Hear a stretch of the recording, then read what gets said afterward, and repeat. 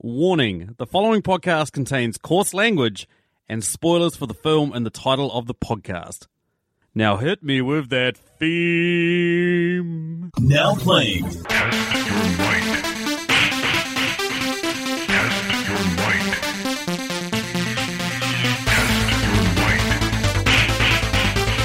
Test your might. Mortal Kombat!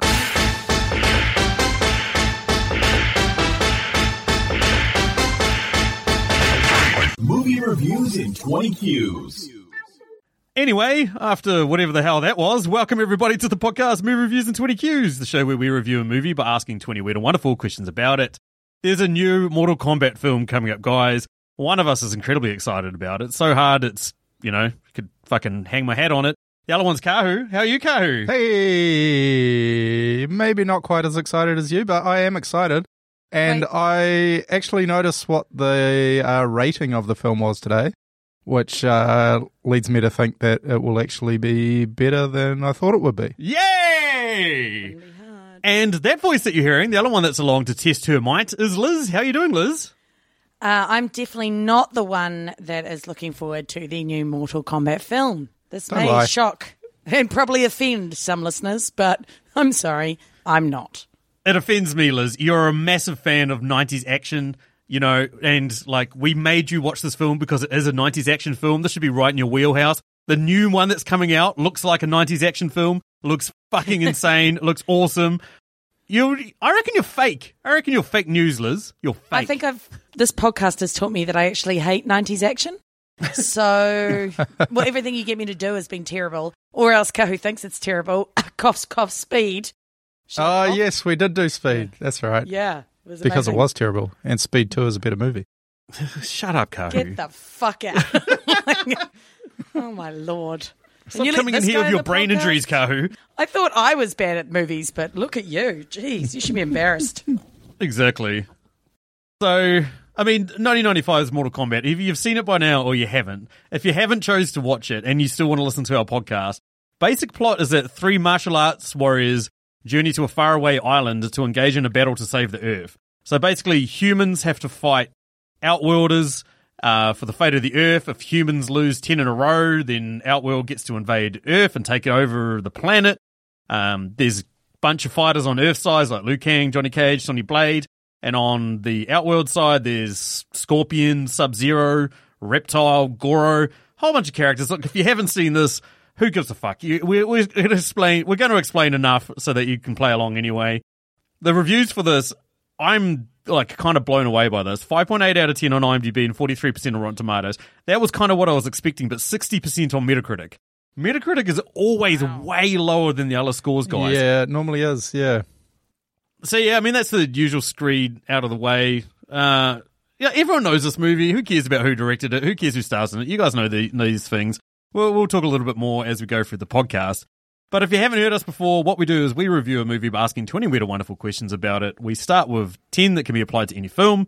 We then move into 3 personal questions before finishing on either a Patreon or a listener question. I actually did do a listener question this week, guys, but it's more of a sort of general hype for the upcoming film, so I haven't incorporated it as a question.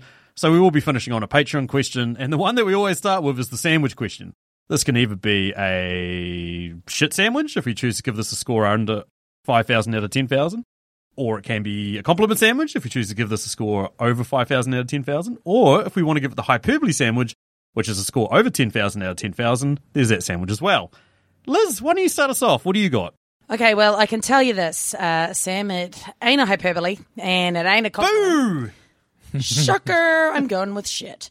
So, thanks for that introduction to the movie. That would have been really, really helpful before I started watching it, because I've never played the game.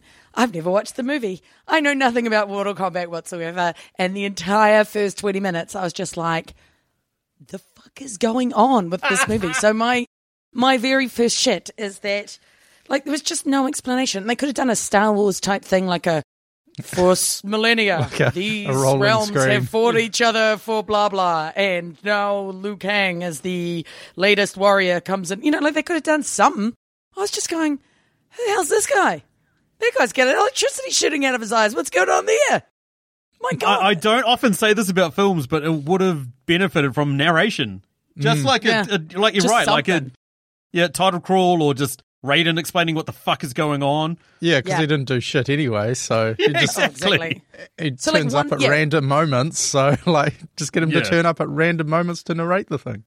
Yeah, it was just that was really inconvenient for me. So there we are. I'm going to give it a good thing, and that is that I feel like the plot could have been quite good if it was like written better and acted better and it was done. That's better not a all around. fucking good thing. If this was completely different, it would have been good. The concept had of the one. plot, I think, is quite interesting. Like the idea of the, worlds having to fight each other and we're coming to our final battle and stuff. If I actually understood what the hell was going on with those and if there was like a structure and stuff, which I'm sure we'll get into later in the podcast. But yeah, I could see that there was a good plot there. And then my final bad thing was actually that the acting was really, really bad by everyone. And I'm going to give a special shout out here to Raiden and his laugh. Every time he did that weird, like, heh, heh. No, but it was like, heh, heh, heh. Like, it was this really Yeah. weird noise that he was just trying to make. And I was like, Yeah, like What at are you the end of doing? him saying something serious yeah. in a He serious just sort of situation, and then cackle. there's Yeah, the fate of billions are in your hands. Heh, heh, heh. Yeah. It just was It's kind so of weird. macho-y. Everything about it was terrible. And like all of the acting was terrible, but that was what I especially hated. Like it was just really bad. It was clearly written for a 9-year-old boy. And so shout out to all those 9-year-old boys who are actually like in their 30s now, but still love this film because I've met at least one this week and I just don't get you. I'm going to give this film 825 out of 10,000. And all of those points come from the Wow. fact that the plot could Wow. have been good. Wow. That's less than a 1 out of 10. That's scraping to get up to 1 out of 10. That is amazing. I had to watch this film in parts. I had to like promise myself like treats to sit down and watch another chunk of this film. I hated it. At least with Inconceivable, I was like raging at the screen, or like Tenet, I was like, well, at least it's pretty. Holy shit, Liz. Holy shit. Follow that, Kahu. Follow that. yeah, tough act to follow. It's not Street Fighter, which was not a good movie at the time, and I'm sure has aged even worse. So it's not that. So that's a good thing. Yeah, what you were saying before about the plot, like, and the acting and the plot in this movie are just next to non-existent. But it's an adaptation of a video game, so you don't expect much. But what you do expect is for it to be quite a good representation of the game, and the main element of this game is the uber violence, and there's just none of that in this film. Yeah, so I'm talking about gore rather than Yeah. Oh, right. actual yeah. fighting. Okay, I can agree with that. yeah. There's Because I didn't find it gross at all, and I usually find that kind of stuff really gross. Oh, there were 1 or 2 bits that were, but yeah, it's on like the whole, it was really implied at the end that Shang Tsung is bleeding a little bit. Yeah. And like, is it Scorpion, I think, sort of starts exploding from getting hit by something. Oh, he bursts into flames. Yeah, but it's not like red blood, so Yeah. it's so that kind of let the whole thing down as well. And I'm going to go for a shit sandwich here. Oh, poor And Mortal Kombat. Another bad thing, the CGI is just terrible. Yeah. Like, yeah. the most noticeable bit is the reptile that's guarding Katana. Oh, you mean Reptile? Yeah, reptile. Comes to life, and he's just like this bright yellow thing, and it's just so jarring and out of place in the film. It's like it's gone into Roger Rabbit territory or something. And I think they should have just stuck with one way of doing the effects. Like with Goro, he was a Like animatronic. animatronic type thing, and Yeah. for Reptile that would have been better as well. They obviously thought, hey, this was a cool thing, let's use CGI. As opposed to the title card at the start of the film, which was kind of CGI-ish, which was still pretty banging this many years later. Yeah. My benchmark for 90s effects is always Independence Day. Like I benchmarked it against, the Mummy, and the Mummy fell down short, and this fell down even worse. And I get that it was a year before, but come on. Or Terminator 2, which was, I think, 4 years maybe? Yeah, 92 it came out. Oh, This came out in 95. Yeah, 3 years earlier. Granted, probably at a much bigger budget, but yeah, I get what you mean. So for a score, I'm not going to go as low as you, Liz, purely out of nostalgia's stake, but I'm going to go with a nice round 4,500. Wow, that's almost a compliment. I'm surprised. Sub-Zero ice shards. Over to me. Yeah, okay, my first good thing. The theme song. How has no one mentioned the theme song? I left it for you. Thank you. The theme song absolutely slaps. I love the theme song for this. Yeah, I quite liked it. Absolutely. The great thing is that it pays an incredible amount of fan service for those that are fans of the game. We see all their move sets, we see the stages, like the accurate representations of all the characters. That's just really awesome. And then the good thing is that the dialogue, some people might say is incredibly horrible and chunky and inconsequential and shit and delivered poorly and the acting's terribly bad. And that, like most of the scenes don't fucking flow into one onto the other. Or, like most of the characters you couldn't give a flying fucking shit about. Or, when people die, you're just like, yeah, whatever, that's fine. But anyway, I still liked it. I don't understand what's happening here, Sam. I just don't understand. Oh, sorry. Okay. Listeners, 14-year-old me that went and saw this movie and thought it was the greatest fucking movie of his entire life just took over. Normal Sam's back. That's why I'm giving this a score of 2,000 out of 10,000. This film fucking blows. It's so shit. What the fuck happened to me? Why did I change? I used to love this shit. Now I fucking hate it. What's happened to my youth? My soul is no longer mine. Just all terrible. Like, all of it was terrible. Everything. That's why that last fucking thing was everything I really wanted to say. What the fuck has happened to this movie? But didn't you like Shang Tsung? No! Getting up from his chair really slowly before he said something? I'm absolutely convinced that there's nothing you can say that I enjoyed in this film at some point except for the theme song. Yeah, right? Like, I really tried to think of something good, and I was like, well, I do like the concept that they went with. That was kind of cool. Like, but that's about it. But even Bloodsport did it better fucking with Jean-Claude Van Damme. Oh, well, then I've got nothing. Oh, no, sorry. I did find something I love. It wasn't longer? No. Yes, obviously. But no, I wrote, I love that they all move into karate pose against the giant magical monster thing. Like, it's this giant, incredible monster, and they're like, huh! Like, I'm like, I don't think that's going to help. Yeah. And then that's where it ended, and I was like, actually, that works. Yeah, that seems about right. Was there a Mortal Kombat 2? Oh, yes, you fucking wait. I'm begging our $5 Patreons to make us do a Patreon episode on it of me and you. You fucker, if you thought this was bad. If you thought this was bad.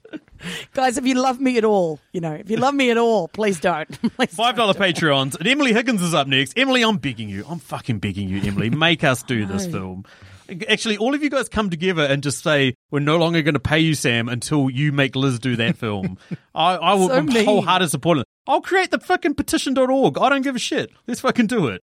Anyway, let's move over to question number 2. Talking about Patreons, this question comes courtesy of Julio of the Contrarians podcast that rages against the Rotten Tomatoes machine. They actually did Street Fighter. They made arguments for why Street Fighter was good. It's a great episode. We watched the thing that was on recently for the Godzilla vs. Kong. They were on that episode, on the Street Fighter. It was a great episode. Anyway, what's his question there, Liz? All right, so their question is, what is your most controversial opinion about this film? I'm going to go first. This is the best movie theme song of all time. Forget Ghostbusters, forget Frozen, forget Wiki Wild Wild West, forget all of that shit. This is better than every other movie theme song that's ever been made. What about... No, don't give a fuck. What about Armageddon? No. Don't want to close my eyes. Oh, Titanic? Titanic's about the only one that will come close. On. Yeah, that's about the only one that will come close. That's pretty epic, yeah. Will go. I can't sing. I can't believe you both stopped talking. I thought that would cover up the sound of my hideous singing, and it didn't. That song sucked. So. Shut up your face. All right. Interesting. What about you, Ko? So apparently this film is getting a bit of cult status, which I just reckon it's gone the other way. But mainly because at the time the fight scenes were an accurate representation, and I just think that's bullshit. I think the fight scenes are terrible. I think a lot of the choreography just isn't that good, especially Johnny Cage's. Liu Kang's kind of not too bad, and thankfully we don't see a whole lot of Sonya, so... Oh, she was dreadful. Yeah. But yeah, I don't think the fight scenes are that great at all, and most of them are really, really short. Yeah. The only decent ones were Cage against Scorpion and the end one. The end one's all right. Like the first bit of it where they're doing the real kung fu moves. Yeah, and the Liu Kang reptile one's not too bad as well. But yeah, just generally, I thought the fight sequences were a bit average. Fair enough. What about you, Liz? Bear with me because this is going to sound weird, but I think that this could have easily been quite a popular porn film because it's really got all the elements of a porn film, doesn't it? Like, apart from the sex, if you just added in some sex. Like, it's got terrible acting, it's got terrible dialogue, lots of action where people are like putting their bodies together. It's basically a porn. Okay, I don't know what type of porn you watch, but I'm guaranteeing 100% that there is a Mortal Kombat porn somewhere out there in the universe, directed by Liz. Awesome kick-ass fighting porn. Like, where you get your sex, but you also get like some fighting. I don't know. Shut up. Well, maybe What's question 3? That's where they were. Yeah, question 3. Maybe that's where they were heading at the end when Sonya Blade gets a makeover, and then they sort of pulled back a bit. Oh, don't even get me started on her fucking makeover. Why do girls need to have their hair all down and flowy to make them all sexy? Why couldn't she keep her hair all slicked back and convenient? How about, are you talking about when she's chained up at the end? Yeah. And her hair's all fluffed up. And she's had a complete change of clothing. Who did that to her?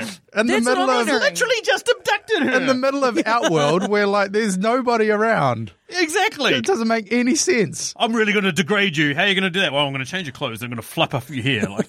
And Johnny Cage says, I like your hair. It's like... not really appropriate to the situation, but also, how did that happen? Worst fucking romance story in the history of... No, I need to talk... I'm Save myself. Let's move over to question number 3. Chris Yeni's question. What is it there, Kahu? Thanks, Chris. And question 3 is, what song would you have inserted into this film and where? Oh, I'm going to go first because it's the dumbest answer. And it's because it's the stupidest, cheesiest answer because it's a stupid, cheesy film. I'm going with pretty much every time they were fighting instead of the Mortal Kombat song, you could have had Everybody Was Kung Fu Fighting. Oh, jeez. There is our most on-the-nose answer that we could think of. Well done, Liz. Yeah, I didn't want to give this movie any more thought time, so I just went quick. Think of a movie about fighting. Oh, Kung Fu Fighting. Boom, that's going in my answers. I would go for the theme song. Guess what? I'm bringing up the theme song for the third question in a fucking row because that's about all I want to talk about. And I would have had the theme song playing throughout the entirety of the fucking film. That would have made it so much more better. Look here, Johnny Cage. Test your might. I had exactly the same answer. Mortal Kombat! Because they try so hard to get it in every scene anyway. Like, it's at the... Just like a porn, they're trying so hard to get it in every scene. I see what you're talking about. When they first get to the island, when he fights Shang Tsung at the end, and then at the end credits as well. It's like, just have it going all the time. In fact, can we just put it over the top of this podcast as well? It'll make this podcast better. Yeah, I do need to. I probably should do that. I probably should just have the theme song playing for the entirety of the podcast. I'm sure everyone would love that. Anyway, moves us over to question number 4. This question comes courtesy of the amazing man, this is Dave Baker. Dave has his own Patreon as well at patreon.com/your favorite. There'll be a link down in the show notes. I know that he posts a ton of awesome content. You guys should go check out. Written essays on Medium, stuff like that. He's got some awesome content. Just go have a look. And what Dave would like to know this week is which 2 characters from this film would you guys want with you at your house party? And I put this in there because fucking none of them is the right answer, but I want to see what you guys come up with. Johnny Cage, obviously, because he's a movie star. He's a fucking dick. He is a dick, but he'd probably throw a good party. Okay. He's famous, got lots of money. But it's your party. Yeah, it's your party. It's not his party. He's going to be there punching dudes in the dick, Kahu. Can't believe as long as it's not me. You've got 4 arms. He's going to punch you in the dick. 4 arms, 4 skins. You're going to get punched in the dick. And Katana, obviously. I mean, Why? she is a bit old, but there's no explanation necessary there. Go. That's the macho Gross. answer from both of us. We both went with Katana, Gross. I think. But, yeah. I chose Sonia because when things got out of hand, she could beat the crap out of any of my friends, including you guys at once. So I'm going with her. The whole time she'll be just going, "Where's Kano? Where's Kano? I don't trust anyone but me. Where's Kano?" Yeah, that's fine. As long as she kicks your ass, I'm fine with that. You're a dick, and my other Johnny. choice is Liu Kang because he seemed like the most chill of the bunch. Like, he sees somebody to sit back and maybe like smoke a joint and have a beer and be all right. do you reckon? He seemed like the whole film he had a carrot stuck up his backside. Yeah. He was pretty. No, accurate. remember when he dumped the Johnny's suitcases into the water? He was pretty chill. Oh, you mean the one time when he's not complaining about how he needs to get vengeance for his younger brother? Yeah, Oh, true. Yeah, because the other characters were so like multifaceted. Yeah, absolutely. What was Sonia's extra multifacets? Oh, Yeah, okay, and Johnny's. Personality. multiple personalities. She was like, one moment, like, all she gave a shit about was killing Kano, but as soon as he died, she was all horny as fuck to get with Johnny Cage, one of the most annoying men in the world. Yeah. Talk about fucking Stockholm Syndrome. Yeah, that. You said it True. before, but that was just weird. Yeah. I went with Katana because she can see into the future and she could tell you what you need to do to have a good night. And then Raiden, just some magic tricks. Why not? You can make lightning bolts shoot out of his fingers. Fuck it, who cares? You're Who forgetting. else? Come on, guys. Oh, I'm going to pick just- Scorpion so I can take his face off and burn me to death? You're forgetting about the Mortal Kombat theme, DJ. He's not in this film. What do you mean? He's in the entire Oh, he's in the film. He is the film. He is the film. You just have him there raging it all night. Yeah, I would like reckon. to point out that when you just said magic tricks, I spat water all over my screen and now I have to clean it up. She shot fluid all over her screen. God Shut damn up, it. Sam. Sorry. Anyway, let's move us over to question number 5. What is it there, Liz?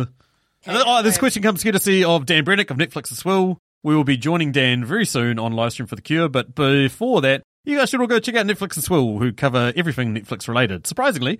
So yeah, what's his question there, Liz? He would like to know who the true MVP of the movie was. Now, it can't be the main character, so in that case, I'm going to cut out the 3 realm fighters. Yeah, excellent, because I want to go with Shang Tsung. He is the man! Your soul is mine! No reason other than amazing line delivery. He's the one person in this that showed up and had no idea what the fuck he was in and gave an awesome performance.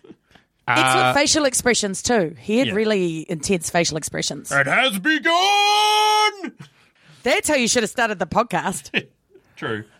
For no particular reason, but I'm going with that other fighter, guy called Art. Like, Was that the guy that lost to Goro? yeah. Yeah, he did well to be, like... I To just be there. didn't understand that whole thing. Like, the other 3 were there, like, getting real into it. And I was like, this guy's been in one scene already? Yeah. And you're all best mates all of a sudden? Which was kind of the ongoing issue with this film, that there was all this character development that didn't happen on screen. Yeah, we just didn't see. We just didn't I know, know about it. It was just Look at the assumed- end, he's like, it can't happen to you. Not to you. And I was like, why? You've met her twice. Yeah. yeah. You don't even know her fucking name, dude. Yeah, it was just assumed we'd put the connections together. Yeah. Yeah, that was weird. Apparently it was Johnny Cage's friend or something, which was probably cause I think... probably why Johnny howled when he died, but it was like, meh. We had one scene where they talked to each other and he said, "Oh, you're really good at martial arts," to Johnny Cage. And Johnny Cage is like, "Oh, everyone thinks they're fake." He's like, "I saw your moves, no one can fake those." It's like, well, actually they fucking can. Yeah, that's right. Was that just before they got on the boat? That is. I think. So yeah. established they had a bit of a relationship. But yeah. Why am I defending this film? This is funny because every time we do a really good film, I start talking it down and pointing out the shit, and now I'm arguing for the upside. I like to think I'm an even balanced critic. Sure, why not? Maybe you should be going on the contrarians. I have. I've been on there once for Howard the Duck and absolutely loved it. Yeah, I went with Katana because she was the only one giving even vaguely helpful advice the entire film and trying to be helpful. Like, they even had whatever the fuck Raiden was supposed to be on, like, their champion or whatever. Radar. Raiden, wasn't it? Raiden? Raiden. I don't know. Raiden, whatever. He was a dick. He didn't help at all. In fact, he did the opposite. Like, they'd disappear and he'd be like, here's some useful thing that probably would have been helpful for them to know before they disappeared. And you're like, yep, cool, thanks, buddy. But she was actually like, cheers, hey, dude, yeah. you'll have to like fight your fears and follow me this way and actual useful information. I don't know. Yeah, I mean, that does she make was a lot hot. of sense. Yeah. It does make a lot of sense. Like, she legitimately actually... Like, why the fuck she was fighting them in the first place? Liu Kang, you know, it wasn't even a scheduled fight. They just started having a scrap on the beach. Yeah, that didn't make any sense. Like None of it made any sense. the whole organization of this knockout tournament is just It was like a couple walking back from a beach bar and they were like, oh, you fucking talking to that guy all night, motherfucker. And they just started having a random scrap. That was exactly Yeah, that was terrible. Pointless. Absolutely. Unlike the rest of this film, of course. Oh, yeah, absolutely. Just fucking Citizen Kane of fucking films right here for the rest of the movie. But question number 6. This question comes courtesy of Emily Higgins of the Tasteless podcast which compares two films, one that's universally beloved that she thinks is decidedly average, well, not as good as one that that is pretty random, pretty obscure, pretty underrated, doesn't get the love it deserves. Sometimes they're quite popular movies, other times they're films that no one wants to remember because no one cares. But anyway, what would Emily like to know there, Kahu? Question 6. What obscure or underrated movie would you pair with this to make a double feature? I think it's clearly got to be my favourite fighter video game, like the movie that they made of that, which is Tekken. I actually had to Google to see if Tekken was a movie, but I assumed it was. And it is. And it was in like 2009, and I haven't seen it. I'm assuming it's just as shit as this one. It's worse! It's awesome. It's horrendous! It's not a thing. It's not possible. So that's going to be your night, is you're going to watch 2 shit films in a row. No, I'm not. I'm going to make it for other people. If I had to watch it, now other people have to have twice the pain that I did. Do you have some dude in your basement that you're forcing these films upon, Liz? Is that what I'm hearing? I can neither confirm nor deny these allegations. These allegations. God, England. Well, what would you put it with? The Raid. It's not underrated. You're really selling it to me. I'm trying to come at it from a perspective that makes sense, because it's not underrated, because anyone that's seen it, it reckons it's probably the best, one of the best action films of the 2010s. Like, it is so good. It's an Indonesian film in which a special forces officer and a couple of his like police friends basically go into a building to get this gangster, and then the gangster guy already knows about it, sort of thing, and so shit goes sideways, and then this guy's basically got to fight his way out of this building. It is so intense, and the martial arts action in it is amazing. It's phenomenal. It's gory, it's bloody, it's everything that this film wishes it could be. It's so good. I wouldn't say it's underrated because, as I said, but obscure, slightly obscure. I mean, I think most cinephiles that are sitting there right now listening to this going, fucking everyone's heard of The Raid, Sam, shut the fuck up! But I hadn't heard of Have The you Raid. guys heard of it? I have, No. yeah. Oh, shut up, Kahu. I think you've had that as an answer on a previous podcast episode. You know what else I've had as an answer on a previous podcast? Eat my bowels. I wasn't on that podcast. Oh, you should have seen it. My one's not very obscure at all, actually. But I've gone with Old Guard. Because then you could have Mortal Kombat and Immortal Kombat! Jesus Christ. Jesus. So you mean the movie with Charlize Theron, right? Yeah. Yeah, we've done that episode. Yeah, We've I done like that episode. movie. Yeah, we did. We did like it. We gave that a Yeah. quite good score. Quite reasonable. Yeah. Not like this one. So I don't think it's obscure or underrated there, Kahu. I think you Yeah, I don't care. I wanted to have that as my answer. have another crack at it. Tell us about Speed 2 and how we should pair that with this one. Sure, let's do that. Let's I don't know not why, say we but- did. Yeah. Let's move on. We're over to question number 7. What was the most preposterously insane leap of logic in this film? And there's a lot, guys, but fuck it. Try and keep it to one. Okay, and this is an actual logic thing because Raiden's talking to Johnny Cage, and Johnny Cage says, "Oh, I'm going to go fight Goro, or I have already agreed to fight Goro or something." But his reasoning is that he has to go and fight Goro, otherwise he's going to take them out one at a time. Yes, I thought that. And I was just like, so you're fixing it how? By starting the process. I love how Raiden says to him, like, your problem is that you run into fights too quickly. He's like, okay. And then he just goes and does that. Yeah. And then Raiden tells him off, and then He wins. then he says, Goro doesn't even get a fucking blow on him. but Raiden, after he leaves, he says something like, at least one of them has begun to learn. Yeah, and it's like, yeah. oh, what? It's Do like, do just you want not to give a shit? to do that? It was reverse Yeah. psychology. Yeah. But yeah, let down fight that Ridiculous. one too. Mine was also involving Raiden, and it was when Raiden was talking to the three of them in like the inside the ship, and then they don't believe he's Raiden, and he's like, okay, well, follow me, and then he like puffs off in like a flash of electricity or whatever, and then the scene cuts to like him being on the top of the boat, and they've all walked up to meet him there, and I was like, how did they know where to go? Like, that was ridiculous, his logic of him going, follow me, and then disappearing into thin air. They don't know where he's just gone. Like, he could have just gone to fucking Timbuktu for all they knew. That was actually going to be my answer to the next question, which was what was the biggest dick move of the movie? Was Raiden just going, see ya, and just follow me? It's like, where the fuck are you going? We see them on the top of the boat, and they're like wandering around. He's like, hello. It's just like, you stumbled upon me. Like, Maybe they heard him land. Like, he teleported there and then, like, landed, and they thought, oh, he's just turned upstairs. That's fine. We'll just walk up these stairs. I don't know. That just cracked me up. Yeah, it was pretty insane. The one for me was there was a scene at the start where Sonya starts chasing Kano through a nightclub, and she's like, Kano! And then these guards turn around and have no qualms about pulling out machine guns and just shooting at her in the nightclub. And then everyone around her just keeps dancing. No one fucking takes any notice of it. She pulls out a shotgun, starts like harpoon shooting guys off the fucking, with her shotgun and shit. And no one blinks an eye. Yeah. It's like, It's Hong Kong, man. They're crazy. I mean, it follows after a scene where Liu Kang is lying asleep in a room and has a nightmare and wakes up, and he's like bathed in the most green radioactive light you've ever seen. It's just like, how is this guy asleep? Where's his fucking curtains? Yeah. People Like- can sleep without curtains, Sam. They can, but I'm 10 minutes into the movie and I'm like, this is fucking insane. Anyway, great film. Hyperbole sandwich all round. Question 8. What was the biggest dick move of the movie? Liz has taken my main answer on that previous question, as I mentioned. So my other one is just punching Goro in the dick. That's a pretty basic dick move. That's a pretty if you want to strip it back from that, it was Sonya Blade kneeing Kano in the dick. There's a lot of dick action in this film. There's a lot None of of it dicks pleasant. getting action. I thought that was a pretty insane leap of logic as well, that Johnny Cage would go just straight into the splits like that. Like, It's okay. So you guys don't play the game. It's actually one of his signature moves is doing a split and punching the Oh, opposite yes. person in the dick. yeah, it is. Yeah, Really? yeah. What a dick.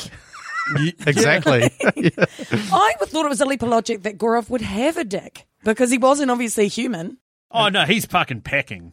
And he only had Well, clearly. He only had 3 fingers on each hand. So what other appendages is he missing? Well, I guess. That was the bit where I watched it and I thought, this is why 9-year-old boys like this movie. It's from the 90s where literally every 90s comedy or action film had someone getting hit in the dick. Yeah. It was like such a stereotype for back then, was somebody getting smacked in the balls. Football in the groin. Yeah, football in Yeah. the groin, yeah. On the groin. Biggest dick move was when all those fighters turned up to the banquet and started upending all the tables full of food. Oh yeah, those guys haven't finished eating yet. It was ridiculous So rude. because the scene started with people bringing in more food. They're clearly in the middle of the food, and the whole time they were going to upend the tables anyway. It was like, why bother bringing in the food? You get very pissed off when people upend tables while you're eating, don't you? Yeah. I've noticed this at your house. Is that when you... What? It was just No ridiculous. comment. But imagine, like, all the effort that would have gone into preparing all that food. Like, and then Exactly, they like- bringing in the food, and people were hungry. That's And just they were going to do it all disrespectful. along. Yeah. I mean, and to be honest, like, they trying to start a fight? Because if that was me, I'd be like, screw you, you've just ruined all my food. Yeah, we're going to fight now. Yeah. Well, the flow on from that scene that I was also thinking of in terms of preposterous leaps of logic is the fact that 2 guys start fighting and one guy casts a fucking ice ball through the air that like freezes the other guy and he smashes into a million pieces, and then all the human fighters sitting there are like, oh cool, okay. Not a single person's like, I'm fucking out of here. What the fuck is going on? They can fucking shoot ice balls at each other. How the fuck are we going to beat him? Well, the thing, and the other thing is, those fighters that are there, because they were like Shang Tsung's fighters, eh? Those guys? Yeah. Yeah. I don't know. That was never made entirely clear. It was Scorpion's gang, Sub-Zero's gang, and then they're like, well, we can't have Scorpion kill Sub-Zero in the first fucking time they met each other. So Scorpion just said, there's a dick move. Here you go, bro. You go fight fucking the head of this guy. By the way, he casts ice balls. Oh, no problem, bro. I'll just do a flying kick at him. Yeah, that'll work, bro. They Go hard. clearly already knew what Sub-Zero can do, and Sub-Zero takes blimmin' 10 minutes to get his little ice ball thing together. And the other dude just charges in anyway and jumps. Dick move. Totally. I'm going back to Raiden for my dick move. Why didn't he prepare them all? Like he knew all this knowledge and none of them. Because he doesn't like them very much. And he's the god of thunder, so he doesn't really give a shit whatever happens. He's still a god. He's still immortal. So why should he care? But I thought he was like our god of our realm or whatever. Yeah, he's supposed to be the defender of the Earth realm. That's correct. They all knew what was happening, and then our three guys were just like, "So, what happens here? Oh, well, you'll learn, son, or whatever." And you're just like, "Cool, that you're not helping. Like, you should have set them all down and told them what was going on." Yeah, that makes sense. Get out the whiteboard. Yeah. Anyway, enough of the dick moves. Let's move us over to question number 9. What is it there, Kahu? Question 9. What deep philosophical debate arose in you while watching this film, Liz? Why does Sam hate me so much? No, really. It really did come to mind. And then also, actually, no, what my real one was, it amazes me that in Hollywood, even though I know this didn't have like a huge budget and it was the 90s and everyone was playing it pretty fast and loose, like how did no one watch this film and go, this is really bad. We could absolutely do some shit here to make it better. Yeah, I guess they went, well, the film's really bad, but we're probably going to make this much money, so we'll go with making this much money. Had a budget of 18 million. It took home 124 million worldwide. Fucking hell. See, this is why capitalism is bad. I bet 17 That's of that my 18 million went on CGI reptile. A bit of that $124 million box office, 20 million was my hometown. Yeah. Listeners, if you want to know what I'm talking about, go back and listen to Ask Me Anything to discover why this film was so profoundly loved and adored in my hometown. Episode 150. There you go. Oh, was that the movie you were talking about in the cinema thing? Yeah. With all the people? Yeah. Oh, there you go. Yeah, the one for me, and I've asked this as a listener question for this week, is why can't we just get a sensational video game movie? Like, why have we not had that attainable goal of, there's good video game movies. There's some that are good. There's some that are enjoyable, that sort of stuff. But why have we not just had that, literal genre-defining, broke through the glass ceiling, amazing, phenomenal video game movie? And, there's a lot of reasons for that. I said that to Stacey, and she goes, that's because there's no good storylines of video games. And before you guys all start one-star reviewing our podcast, all you gamers out there, I completely said it right. I told her about how many different video games are out there that have amazing stories that could lend themselves to becoming amazing films, like The Last of Us, which is often getting a TV series. There's tons. But why have we not seen it yet? I feel like the problem is that, similar to comic book movies, is that they need someone behind it that actually understands and grabs onto the reasons why that property is awesome to start with, and then translates that into a cinematic way. Because video games themselves should be cinematic, because they are basically just interactive cinema. But video game movies like this is clearly being run by people that just are out to make an action film. And I think they're just missing what makes the original part of this great. Anyway, what about you? Well, yeah, I think they need Taika Waititi. I think on that as well, the reason why this film did so well is that in comparison, all the other video game adaptations were just so incredibly bad. I'm interrupting you because I know exactly what you're about to say. Looking at you, Mario Brothers. Mario Brothers, Street Fighter, they had not had a really good track record up to this point. Yeah. And then I think after this as well, when this was still bad, it all kind of went into a bit of a lull for a few years, and it's never quite got there to the storytelling that we see in video games now. But my philosophical debate was, does the 7 rule apply to Katana? What would that make her? You really are the Machu. You really are Machu this episode. Somebody's got to be the Machu. It wouldn't even help, would it? No, she's 10,000 years old? So yeah. Are you 5,000? You're either immortal or you're not. There's no grey areas on this one. There's probably some tree on Earth that she'd be able to have sex with, and that's about it. There's nothing else living on Earth that's over 5,000 years old, Kahu. Yeah. Aren't there some kinds of lizards or like deep sea fish or something? No, not 5,000 years. There's Oh, no, they've proven that lobsters could live forever.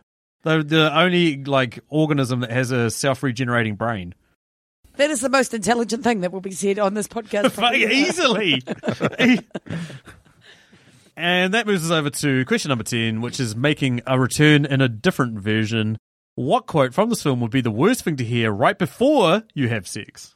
it would be Shang Tsung, time to die. That's basic, but legit. Yeah. I did not notice that this question had changed, but I think mine still applies. Neither did I. Which is... We're professionals. Totally. Okay. Mine was, hey, be nice to the lady. She's just doing her job. Yeah, that would be news to me. So, not ideal.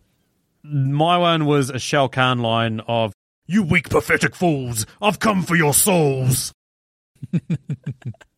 You've come for our souls? I feel like Stacey probably calls you something similar to that quite often, though. She does the Shang Tsung one of, "Your soul is mine." I just said this mental image of Stacey doing that. That was weird. Moves us over to Kahu's questions. What do you got there, Kahu? Yay! Question 11, my first question. Who has the best hair? Liu Kang. Next question. Yeah, it's got to be Yeah. Liu Kang. Come on, Yeah. man. Like, that was so flowy and it had a lot of... I really think that, that was a positive thing for the movie. It was a definite highlight, yes. It was like a 90s puffed hair. mullet. Soft, but yet supple. Yeah. It was and Kurt well Russell-y. framed his face. Yeah. Good length. But, Yeah. like he really got a lot of action out of that here. Like, Listeners, if you're wondering how bad this film is, look how much enjoyment we're taking out of talking about one dude's hair. Yeah, and that's it great was hair. he clearly come to an agreement with his hair, because it never got in the way when he was fighting. So Yeah. he's learnt over time what works for him. It Go was you. beautiful. Yes. Question 12. Liu Kang goes into the tournament to avenge his brother Chan, who died by fighting Shang Tsung. And my question is, he was just a child. What was he doing fighting Shang Tsung in the first place? Why was there nobody else? Look, okay. When you're thousands of years old like Raiden, it's you've seen everything. You've done everything. There's very little that sort of gets you off and keeps you interested in life anymore. So, maybe you think, hey, fuck it, I'll send a boy to fucking fight some guy who's way more overpowered than him. That'll be funny. Yeah, it's good as good. We've worked out Raiden's a fucking asshole. Got his So of answer course as he's any. doing the shit. But, like, was it even part of the tournament? I was like, I thought from the start that it was just like Shang Tsung just turning up and going, hey, you seem like you want to join the tournament. I'm going to fucking kill you. Yeah, There maybe. was no evidence that it was part of the tournament. So I was like, maybe Shang Tsung just wanders around going, oh, he might be a fighter. I'll kill him first. I don't know. He saw this talent, this raw potential and just went, nah, you're out. I feel like I'm defending the film again, but I feel like Liu Kang was supposed to represent everyone at a tournament before, and he bailed, so they got his brother to jump in there. Either that or, like, legitimately, as I said, Raiden is an asshole. Raiden could have gone to Shang Tsung and been like, hey, look, bro, there's this really annoying kid, and I really want you to get rid of him. Shang Tsung was like, okay, what does that mean? He's like, he's going to come challenge you for a fight, okay? I'm going to tell him, by the way, the fate of Earth is on the line. I'm going to tell him all the shit, bro. There was a whole bunch of other dudes at that temple that could have subbed in for Liu Kang. They were all Yeah. old looking though. But yeah, that was But the still. initial bit at the Yeah. that was the very first moment in the movie where they were like, Liu Kang, you must fight in the tournament. The fate of the world is upon you. And I was like, what? It's just a tournament. What's the problem? Like this is all of these things would have been solved with a bit of exposition. Doesn't want to fight in the tournament, but wants to fight in the tournament. Yeah. Very confusing. Third and final question. Why is Johnny Cage walking around randomly in the forest when he fights Scorpion? This comes straight after a scene where Kano and Sonya Blade are fighting, and then all of a sudden we cut to the forest. And Liu where- Kang and Boo, they've been fighting in the Johnny tournament Cage pit for type some reason tournament isn't arena at the tournament. He's just wandering around. I figure he just wasn't like he had a buy and he was really bored and there was no TV on the island. He had a Like, buy. You know, it could happen. This was a tournament. You have buys in tournaments. True. And there wasn't anything fun to do on the island. It looked really boring. It was all just fighting. Like he's a 90s kid. Like he probably wanted to watch some New Kids on the Block, Saved by the Bell. I don't know. And there was none, so he's wandering out looking for a TV or something. I don't know. Yeah, I was in the same as you, Liz. Like, because it is funny that he is wandering out in this like completely uniform forest. You know, Yeah. like he's just It was on a nice tropical forest. island, on a supposedly. tropical island, but they've had this uniformly planted forest as if implying that it's going to be like chopped down at some point. You know, Sam, did you just say a tropical island? yeah, tropical like, isn't it island. country? Like, Yeah. take Ireland. Have you never Make heard it me in the say this before? tropics. I do. Oh, it's one of my common things. I do it quite often. At least that's what I'm saying to try and save face. But yeah, well, similar to you. I think he went there, and I think Shang Tsung, being Shang Tsung, he's like got the whole place set up kind of randomly and weird or whatever. So Johnny Cage, you know, he had his massive dinner the night before, woke up the next day, was wandering around trying to find a toilet, and Except he didn't have his massive dinner because it all got no, chucked he over. didn't have his massive dinner, but he was woken up the next He's day. still salty. Yeah, he's still sold. He's Salty. woken up the next day and he's gone to the toilet and he discovered they've got communal toilets like back in the old days. And he's like, yeah. I don't want to sit here and take a dump in front of a guy with 4 arms. So he went for go take a dump out in the forest, and then Scorpion showed up and he was like, oh man, I really got to shit myself now. I mean, I guess. Yeah, like I just think he was trying to find a place to relieve himself, basically. Just felt like that. Like they kind of filmed that scene, but it was just like a generic scene that they thought, we'll just stick this in somewhere, anywhere where we have a bit of space in the plot. Yeah.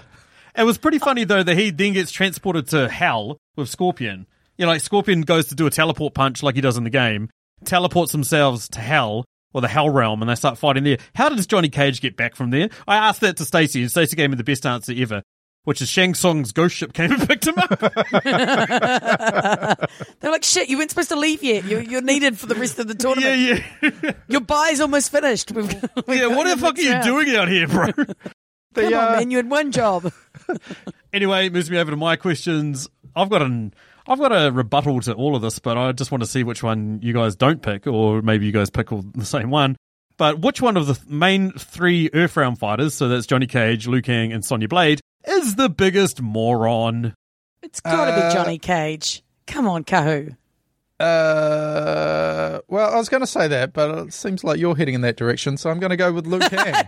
It seems like you're heading in that direction. He's just a bit of a tool, to be honest. Like, at least Johnny's got a bit of personality. Liu Kang's just always like all broody and doing that, like the strong, handsome guy with the big hair. Okay, interesting. Why do you think Johnny Cage is the biggest moron, Liz? Just generally? I literally wrote down like 12 times during the film, God, this guy is such a moron. Like, there's so many things. Where he trusts him to like take his, he like literally watches Liu Kang walk over to the side and hold out his bags and like go to drop them over the side and doesn't stop him. I'm like, you're a martial arts expert. You can't like leap in there with your quick reflexes and save them. That's so my answer. The reason why I bring this up is there was 3 moronic things that each of these characters did that made me go, what the fuck is wrong with you? Johnny Cage's one was the fact that he punched Scorpion to the ground and then jumped up a thing behind him and climbed away. Rather than use his advantage of Scorpion being on the ground, I did notice that. he climbs away I was like, so that Scorpion has another chance to get at him, then does the same thing to Goro. You know, does the splits, punches him the balls. Goro is down. He's done. He could just stomp on his head at this point, and that's the end of a fight. Runs away! Runs outside. Yeah. Doesn't use his advantage at any point. Liu Kang, most moronic thing he does. Fights Shang Tsung, fights him, gets to the top of the thing. Shang Tsung changes into his brother in front of his eyes, and then he starts having a conversation with Shang Tsung as if Shang Tsung is his brother. Yeah. He's like, Chan. hello, my brother. What? You just saw him shift. You know he's a shapeshifter. I miss you, brother. Help me. It's me. I'm your brother. I'm like, you've got to be fucking kidding me. Now, No one's gonna Sonya, Sonya for the most part is pretty smart, except for at the start, I need to get Kano. Cool. Ran onto the boat where Kano is. I'm just going to stop looking for him while I'm on this boat, and there's no one around that can stop me. I'm just going to hang out with these guys. What the fuck is she doing? She's got a perfect opportunity to kill Kano. Yeah. I think there was mystical energies that made her focus on the tournament. Okay. I've decided at this exact moment. If one of you guys had to retort to that, all I've got to say is she wants to hook up with Johnny Cage. Is there anything more moronic than that? Yeah, true. Who's the more foolish, the fool or the fool that follows him? Come on.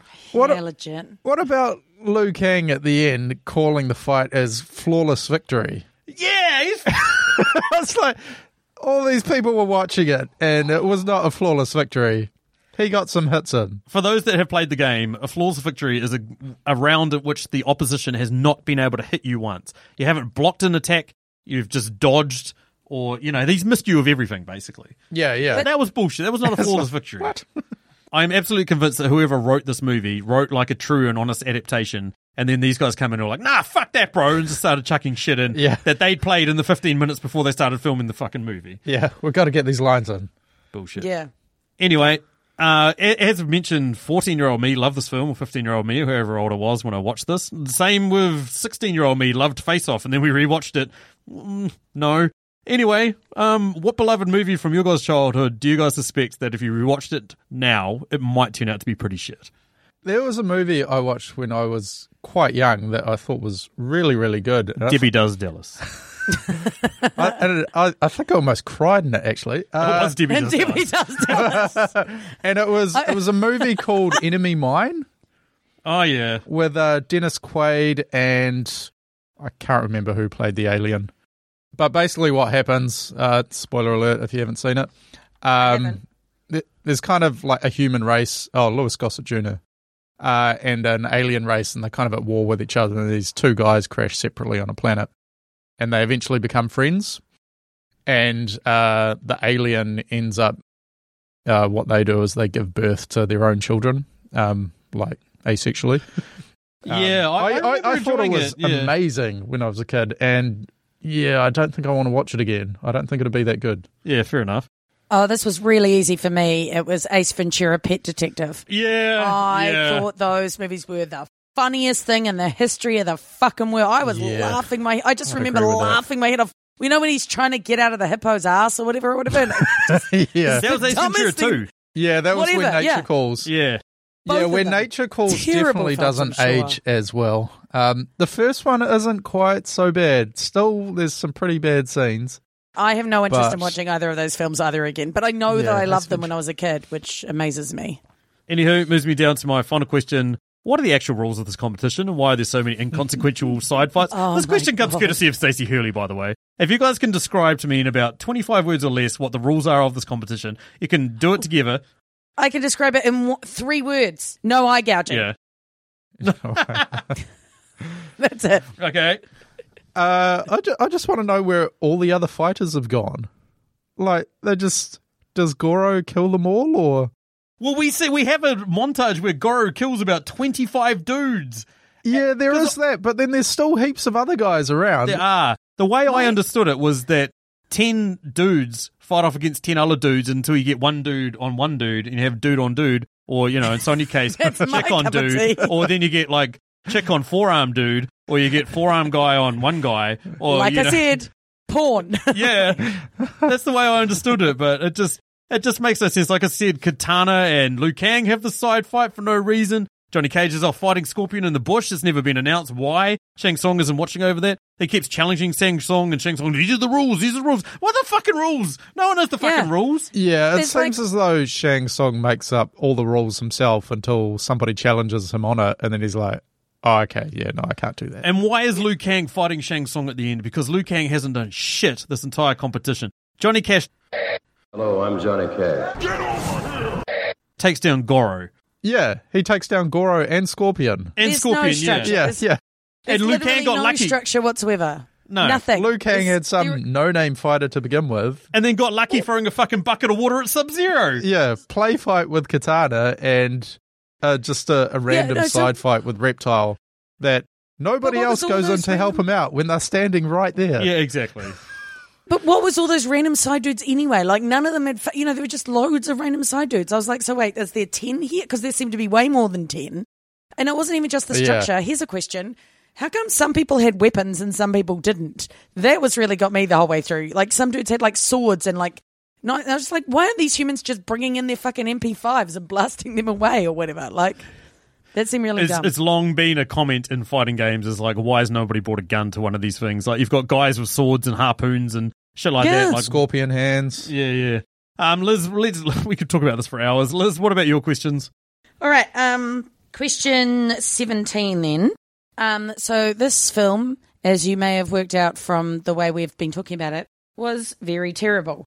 I would like you to recast there's a new one coming out, and it actually looks like it is quite good actors, but I want you to recast it with present day actors that will make it as equally as terrible as this one.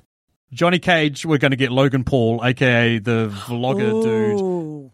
Yeah, the internet hates Logan Paul. Logan Paul has been in movies, though. He has acted. He was in, like, the Baywatch movie, shit like that. Acted. Quote acted. marks.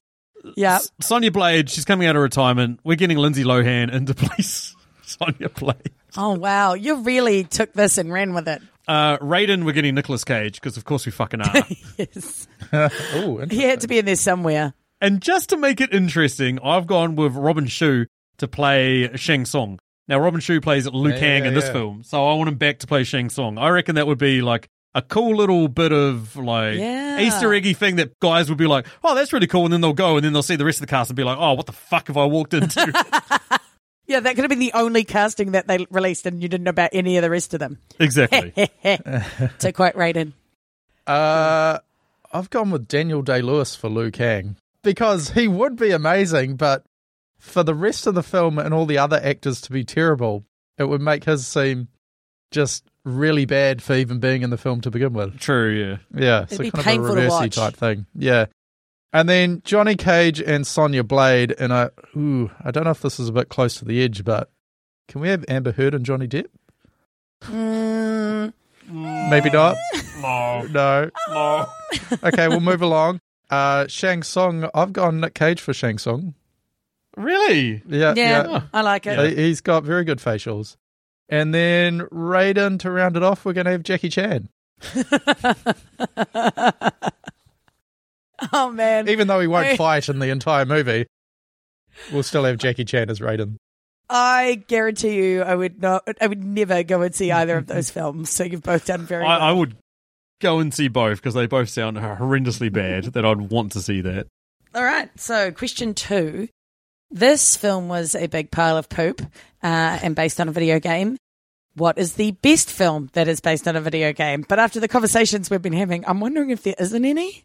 I am going to go with a documentary called King of Kong. King of Kong is about one guy's attempt to dethrone the current world champion in the game Donkey Kong. It's phenomenal. Like, it's an actual phenomenal look into what competitive gamers have to go through to get to that point. And so for people that like watch Free Solo and stuff like that, you see that. You see it in these people, like this drive and determination. And you see it in this, except it's a video game. It's insane. It's an insanely good film. Outside the doco world, Detective Pikachu, Sonic the Hedgehog, I don't know. None of these are great. Though the most recent Tomb Raider. Yeah. That was all right. Yeah, I didn't mind Detective Pikachu either. I thought that was kind of okay, but yeah, it's such a low bar. Yeah. Like, to the point where I couldn't think of anything that was any good, and so I had to Google it, and man, like, there is barely anything that gets a rating of over 50% on any of those review websites. It is that bad. There is a Silent Hill film that's all right. Yeah, I've heard that's not too bad, but I haven't seen that. First Resident Evil was okay. But again, it's like, it's okay. It's like, oh, that was a film. Yeah. It was a thing that I'll never watch again. And speaking of dumb, I would like to know for my final question, if the director or the actors watched this film now, what do you think they'd be the most embarrassed by? We were talking about Liu Kang. I think he would be, the actor, Robin Shu, would be kind of embarrassed, and the director as well, that there's a scene where Liu Kang returns to his village in China and he walks in and everyone speaks English. Yes! The fuck was that? I was like, why are these people all speaking English? American English, like it was just... Yes. Like, I feel like times have moved on. I feel like people can swallow subtitles now, you know. They probably were thinking when they made this, okay, we're going to make this for 14-year-old boys. They're not going to want to read subtitles. They want to have everybody talking in English. So they literally had everyone talking in English. And I feel like the actor and the director probably would look at this and go, oh, it would have been better to actually have them speaking in Mandarin or, you know, whatever dialect of Chinese that they speak in their village, you know. It's just, fuck, it sticks out like a sore thumb. But even that being said, if somebody said to me they were going to speak Mandarin, but then Christopher Lambert showed up and was like, I'm not fucking learning Mandarin for one fucking scene. I was like, I could imagine that. I could imagine Raiden being a dickhead. And we've already established he's a fucking dickhead. He would have been a dickhead. Yep. Kahu? Yeah, we touched on it earlier. I think Bridget Bridget Wilson agreeing Bridget Jones's to that weird makeover for the final scene. Like, That was up there for me as well, the puffed up hair. it's just like, why? It didn't make any sense. Yeah, it was super dumb. Like, I think as they were trying to do is show that he had like these gross purposes for her, but I think we kind of all worked that out anyway. So we didn't really need this whole weird makeover that she didn't have time for, because she had like full on makeup and stuff as well. Yeah. Like, I looked at them and went, that would have taken longer than the amount of time it took them to find this fucking temple. Yeah. Absolutely. Can't imagine there's big wardrobes going on down there to choose And yeah, from. they had a dress in her size and everything. Anywho, that moves us down to our final question, which comes courtesy of the amazing man that is Nick Haskins of Mr. Nikolai's Kitchen, new cooking podcast, but also the founder, the man, the legend, the myth, the everything behind Livestream for the Cure, an awesome event that has a trailer at the very end of this podcast. So yeah, we are back for that. We are closing out their Friday night session, so we will be at midnight on the Friday, the 21st of May. Really looking forward to that, which will be about 7 p.m. Saturday, the 22nd for New Zealand. So, hey guys, rather than watch the news and see how amazing New Zealand is, why don't you come and listen to us talk absolute sheer amounts of bollocks about absolutely fucking nothing. Can't Huge wait. amounts of bollocks. Cannot wait. Yeah. It's going to be Huge great. amounts. Anyway, his question that he throws at us is, what type of meal is this movie? This movie is durian ice cream. Because it tries to be smooth and creamy, but it stinks. I love it. I am going with like mac and cheese because I just wanted to pick something that like a 9-year-old boy would eat, and that would be about all you could get in a 9-year-old boy's mouth. But he would want loads of it, and he'd want like bowls and bowls. So, yep, mac and cheese. And it's cheesy, just like this film. That's right. There we go. Here's the thing, guys. When I was young, I got told a very important piece of advice, and I've listened to that my entire life, and it's proved to be correct. One of my friend's fathers told me that if you're ever in a foreign town and you're craving some type of Asian food, walk past Asian restaurants, and if there are other Asians in there eating it, that place would be really good to go eat at. And it's always been true. Every time we've gone to those Asian restaurants and there's Asians inside eating the food, it's always turned out to be really good food. What this movie is this is an Asian restaurant that no one's eating at, that no Asians are eating at. It's just tourists, and it's shit. It's absolute fucking garbage. Pretty much bang on. You sort of know what it's going for, but it's pretty fucking crap. Yeah. It's like this really pale and like really sad imitation that just depresses you, really. You're like, oh, this is going to be... Oh, no, it isn't going to be good. It's going to be really, really bad. Exactly. Go watch Game of Death, the Bruce Lee film. That's way better than this. I just might not, because I don't know that I want to take any more of your movie recommendations. This wasn't a recommendation. Is that the one You with made me Kareem watch it. Abdul-Jabbar in it? Yes, fuck you, it is. Yeah. It is very good. Anyway, as a bonus round, I actually threw it out there on our Twitter, threw it out there as a poll, and said, what I want to know is, will the new Mortal Kombat movie be the first truly great video game movie? And so my answers were, it'll be flawless, it'll be okay, it'll be a fatality, or toasty. What are your predictions? What do you reckon, guys? The safe prediction is that it's not going to be very good. But Would you say fatality, or it's just going to be okay? I'm saying I okay. think it'll just be, if this is fatality, I think it'll be just okay. Yeah. I'm hoping it'll be better. Oh, the trailer's got me just so excited. As for our listeners' feedback, we got a little bit as well. Anthony Tafoya said, I thought Sonic and Pikachu were great, so no, I don't think it'll be the first great video game movie. Fair enough, bro. Steve from Everything I Learnt from Movies said Silent Hill was pretty good. And then Leo Varlas commented and said they kind of remind me of House on Haunted Hill. Correct. SWO Productions said, did Silent Hill and Detective Pikachu stop existing? Real though, this looks fun but dumb as hell. Agreed. Cinema Guys, hey Brad, how you going? Said, what about the series that managed 6 films and a reboot coming? Correct. What happened to Resident Evil? How have we forgotten that film? I just basically replied, holy hell, how could I forget that cinematic achievement where every film got better than the last? M from Verbal Diorama said, I think you're forgetting the masterpiece of the Super Mario Bros. No, I'm not. Nick, that we mentioned from Livestream for the Cure, just basically said, it has begun! Correct. Julio from the Contrarians said, bro, and then put an image of Rampage, that the Rock film that came out a couple of years ago. That was right. And then finally, our good mates, Dan and Dean, over at the Movie Journey, basically just said, yes! And had the yes from Raiden. Yeah. Don't know what they're saying, but they're just saying yes. Anyway, yeah, that's the end. Next week's episode, well, we might actually have a gap because I'm away on a holiday for a week and I do everything here. But the episode after that will be the new Mortal Kombat film. Episode after that, Gerald and Dan from Two Peas on a Pod, which I've been on recently. You should go check out their podcast. And Dan from Netflix as well will be coming on to do a film ahead of Livestream for the Cure to do a little bit of promo for that. Liz has been chipping away at getting us to do Devil's Wears Prada, so we might have to do that. I've made a promise to M from Verbal Diorama that we would, so there's that. Anyway, yeah, if you want to get in contact with us, you can find us on Twitter at Movie Reviews In, or you can send us an email at mritqs@gmail.com, or you can find us on Facebook at Movie Reviews in 20Qs. Same with our Instagram, which we are now starting to use a little bit more. But anyway, that's finish 'em! Catch you later. Flawless victory.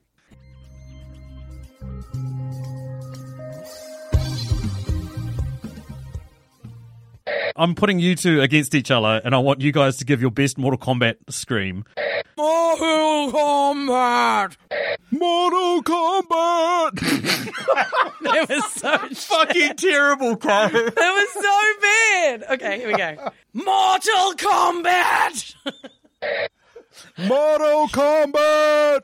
Mortal Kombat! Mortal Kombat! My neighbors probably think I'm insane. Mortal Kombat!